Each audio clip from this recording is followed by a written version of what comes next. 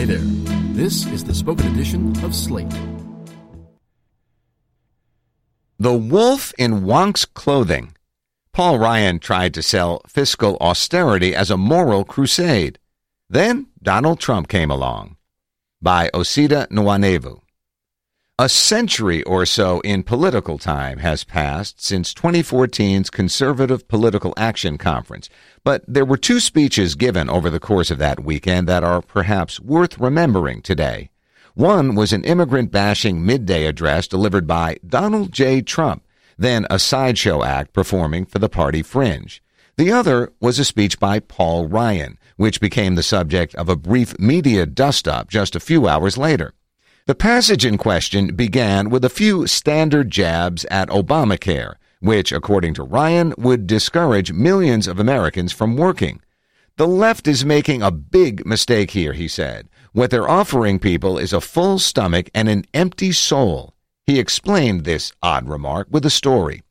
You know, this reminds me of a story I heard from Eloise Anderson. She serves in the cabinet of my buddy, Governor Scott Walker. She once met a young boy from a very poor family, and every day at school he would get a free lunch from a government program. He told Eloise he didn't want a free lunch. He wanted his own lunch, one in a brown paper bag just like the other kids. He wanted one, he said, because he knew a kid with a brown paper bag had someone who cared for him. There was, understandably, a lot of doubt in the liberal press about whether this encounter had actually happened. Not long after Ryan left the stage, word came that it had not. Anderson, fact-checkers discovered, originally told Ryan the story during a House Budget Committee hearing Ryan had chaired. If this kid tells me a brown bag was more important than a free lunch, we've missed the whole notion of parents being there for their children because we've taken over that responsibility, Anderson told the committee. After Ryan's CPAC speech, Anderson's spokesperson told reporters she'd actually seen the boy in a television interview. It soon emerged that the boy in question was Maurice Mazik, the subject of Laura Schroff's memoir, An Invisible Thread. In the book, Mazik, an 11-year-old panhandler, refuses not a free lunch, but Schroff's offer to give him lunch money. He asks instead for Schroff to give him a free lunch directly. When I see kids come to school with their lunch in a paper bag, that means someone cares about them, he says. Miss Laura, can I please have my lunch in a paper bag? In a statement posted to Facebook after the speech, Ryan said that Anderson misspoke. Like most gaffes, the incident was quickly forgotten. But it's worth revisiting now, as Ryan prepares his exit from politics, the thrust of the argument that the tale advanced. That, in general, the 20 million children in this country who receive free lunches have parents who clearly don't care about them, and that in providing food to those children, the government enables bad parenting. That sweeping judgment is impossible unless one considers poverty and economic hardship themselves personal failings. For about a decade now, Ryan has demonstrated that he believes precisely this, that those who have trouble making their way in the world are personally defective, that those immiserated by circumstance have willingly surrendered their lives to dysfunction, and that the best remedy society can offer to those who lack is to deprive them, in cuts to already meager social programs, of even more. Shaping that dogmatism into pseudo-wonkery has taken years of wild and reckless obfuscation. Most of the analyses of where Trump came from have sought and found precedents for his open xenophobia, conspiracy-mongering, and boorishness in the rhetoric and behavior of Republican politicians in the recent past. But his mendacity and the constant consequence-free dissembling of his administration still baffle all those who've wondered aloud over the past year and a half how we so suddenly entered a new age of post-truth politics. We haven't really. Paul Ryan understood, like Trump, the extent to which the norms governing conventional political journalism have always been poorly equipped to handle naked and persistent dishonesty and disingenuousness. His speech to the 2012 Republican National Convention was littered with blatant lies. For instance, that Obamacare raised taxes on nearly 1 million small businesses. It did not. That the stimulus had been the largest one-time expenditure ever by our federal government. It wasn't. And that Obama had, quote-unquote, raided Medicare to fund Obamacare. Cuts were made to hospital and insurance payments under Obamacare to fund new benefits, and Ryan had proposed cutting Medicare by the same amount to fund tax cuts. But even among incensed voices in the blogosphere, there were few willing to denounce him as a charlatan as forcefully as Trump is denounced today. There were no on-screen captions brusquely debunking his statements in real time, no sharply pointed headlines. In Ryan Critique of Obama, a New York Times head read instead, "Omissions help make the case." The Associated Press wrote that the speech had taken factual shortcuts. Fact-checkers, NPR reported, say some of Ryan's claims don't add up. Ryan showed, too, long before Trump was taken seriously, the political possibilities available to those brazen enough to openly call large swaths of the population leeches. It's scarcely mentioned, even in criticisms of Ryan's proposals, that his ideal policy regime, like Trump's, would upend the lives of millions of minorities, or that the project of welfare reform, which Ryan, by his own admission, signed up enthusiastically for in his youth in the late 1980s and early 1990s, has historically been animated by straightforward racism. All told, Ryan's most lasting legacy may be his role in helping the conservative movement launder its messaging against anti-poverty programs, once freighted with obviously coded tall tales about welfare queens, into tidier, more superficially respectable rhetoric. He's also managed to whitewash the origins of his own ideological priors. Every now and then, in the Obama years, comments Ryan had made about the philosopher Ayn Rand, the co-author of, in addition to more famous works, a book clarifyingly titled The Virtue of Selfishness, would be resurfaced by liberal journalists. In 2012, for instance, a number of articles made reference to a video on Rand he'd posted on his Facebook page. With the entry of the Obama administration, Ryan argued, it could reasonably be said that we are right now living in an Ayn Rand novel, metaphorically speaking. Ayn Rand, more than anyone else, did a fantastic job of explaining the morality of capitalism, he continued. And this, to me, is what matters most. It's not enough to say that President Obama's taxes are too big, or the health care plan doesn't work for this or that policy reason.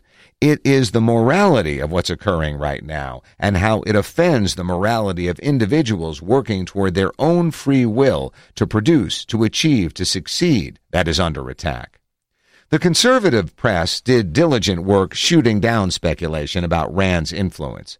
Ryan's actual philosophy couldn't be further from the caricature. National Review's Robert Costa, now of the Washington Post, wrote in a piece on the subject. With a chuckle, Ryan told Costa his love of Rand was an urban legend.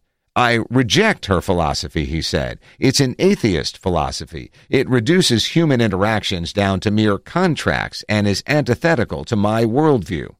After that piece was published, Randian group The Atlas Society, presumably a little tired of the back and forth, posted a transcript and audio of a speech Ryan had made at its 2005 celebration of Ayn Rand. This is what Ryan had to say.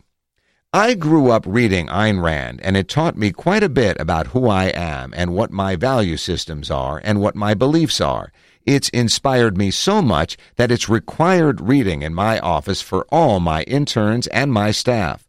We start with Atlas Shrugged. People tell me I need to start with The Fountainhead, then go to Atlas Shrugged.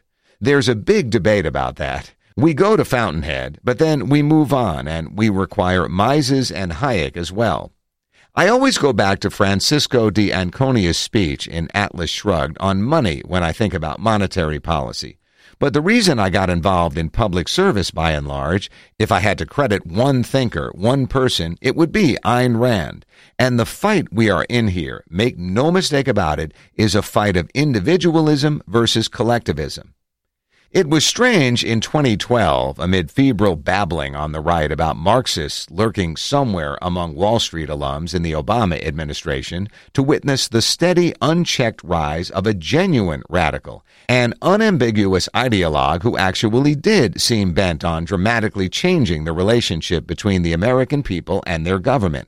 A man who, whether he was a doctrinaire objectivist or not, clearly believed and frequently said that American society was fundamentally divided between productive makers and parasitic takers. People who held this view of Ryan were told repeatedly by centrists and even some liberals that he advanced his budget proposals out of real, well-grounded concerns about the size of the federal deficit in and of itself, and that he was a serious, fair-minded fiscal hawk worthy of respect. Republican budget wonk Paul Ryan clearly believes in big ideas, The Atlantic's Derek Thompson wrote upon the release of Ryan's budget plan in 2010. Ezra Klein, while noting that Ryan's cuts to Medicare and Medicaid would be violent, agreed that Ryan's proposals were being offered in good faith.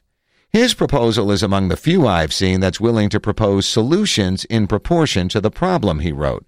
Whether or not you like his answer, you have to give him credit for stepping up to the chalkboard. A casual observer of politics at the time, given this kind of talk and Ryan's youthful looks, could have been forgiven for thinking that the then 40-year-old congressman was some fresh-faced upstart who just arrived in Washington, spreadsheets in hand.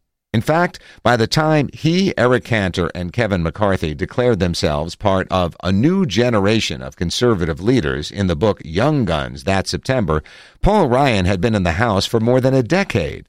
He'd not only watched the federal deficit grow over the course of the Bush administration, he'd voted numerous times to increase it.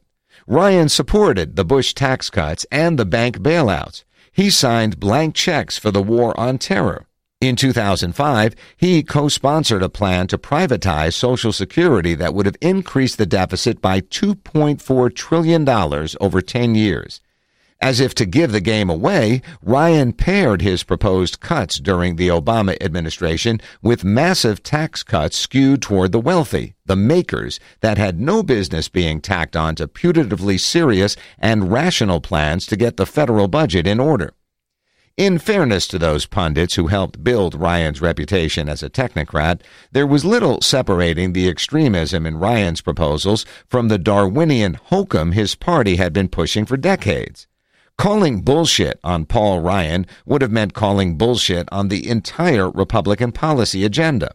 It would have meant treating claims about the relationships between the national debt and the risk of inflation, between tax rates and economic growth, and between welfare programs and social mobility not as matters of opinion, but as empirically falsifiable matters of social science. And it would have sullied the neutral press with demands for answers to moral questions about what we owe to the disadvantaged and what responsibilities wealth might confer upon the individually rich and us all as an unprecedentedly wealthy nation. There have been signs, though, in political coverage since December's tax bill, a piece of legislation that will increase the deficit by nearly $1.5 trillion, and that Ryan on Wednesday called one of his biggest accomplishments, that the press might be wising up. A headline from the Washington Post in February reported that Republicans are completely reversing themselves on the deficit, the print equivalent of a cartoon light bulb flickering dimly overhead. But the epiphanies have come late. The last Democratic administration was hobbled by an interminable series of unnecessary debt negotiations covered by a press more interested in chiding Congress for failing to deepen fiscal austerity measures by bipartisan agreement than it was in covering the impact of sequestration and other budget cuts on millions of poor and unemployed Americans already treading water in the middle of the recession. And although the prospects of large-scale entitlement reform this election year seem dubious, and Ryan's boyhood dream of kicking millions off Medicaid via block granting was thwarted by the failure of Obamacare repeal, his fingerprints are visible in key places on the Trump administration's domestic policy agenda. Last year, Ryan sent legislation approving drug tests for beneficiaries of unemployment insurance to the White House with a grin. And earlier this week, House Republicans proposed new work requirements for the Supplemental Nutrition Assistance Program that the Congressional Budget Office has estimated would cut 1 million people from the program over the next 10 years.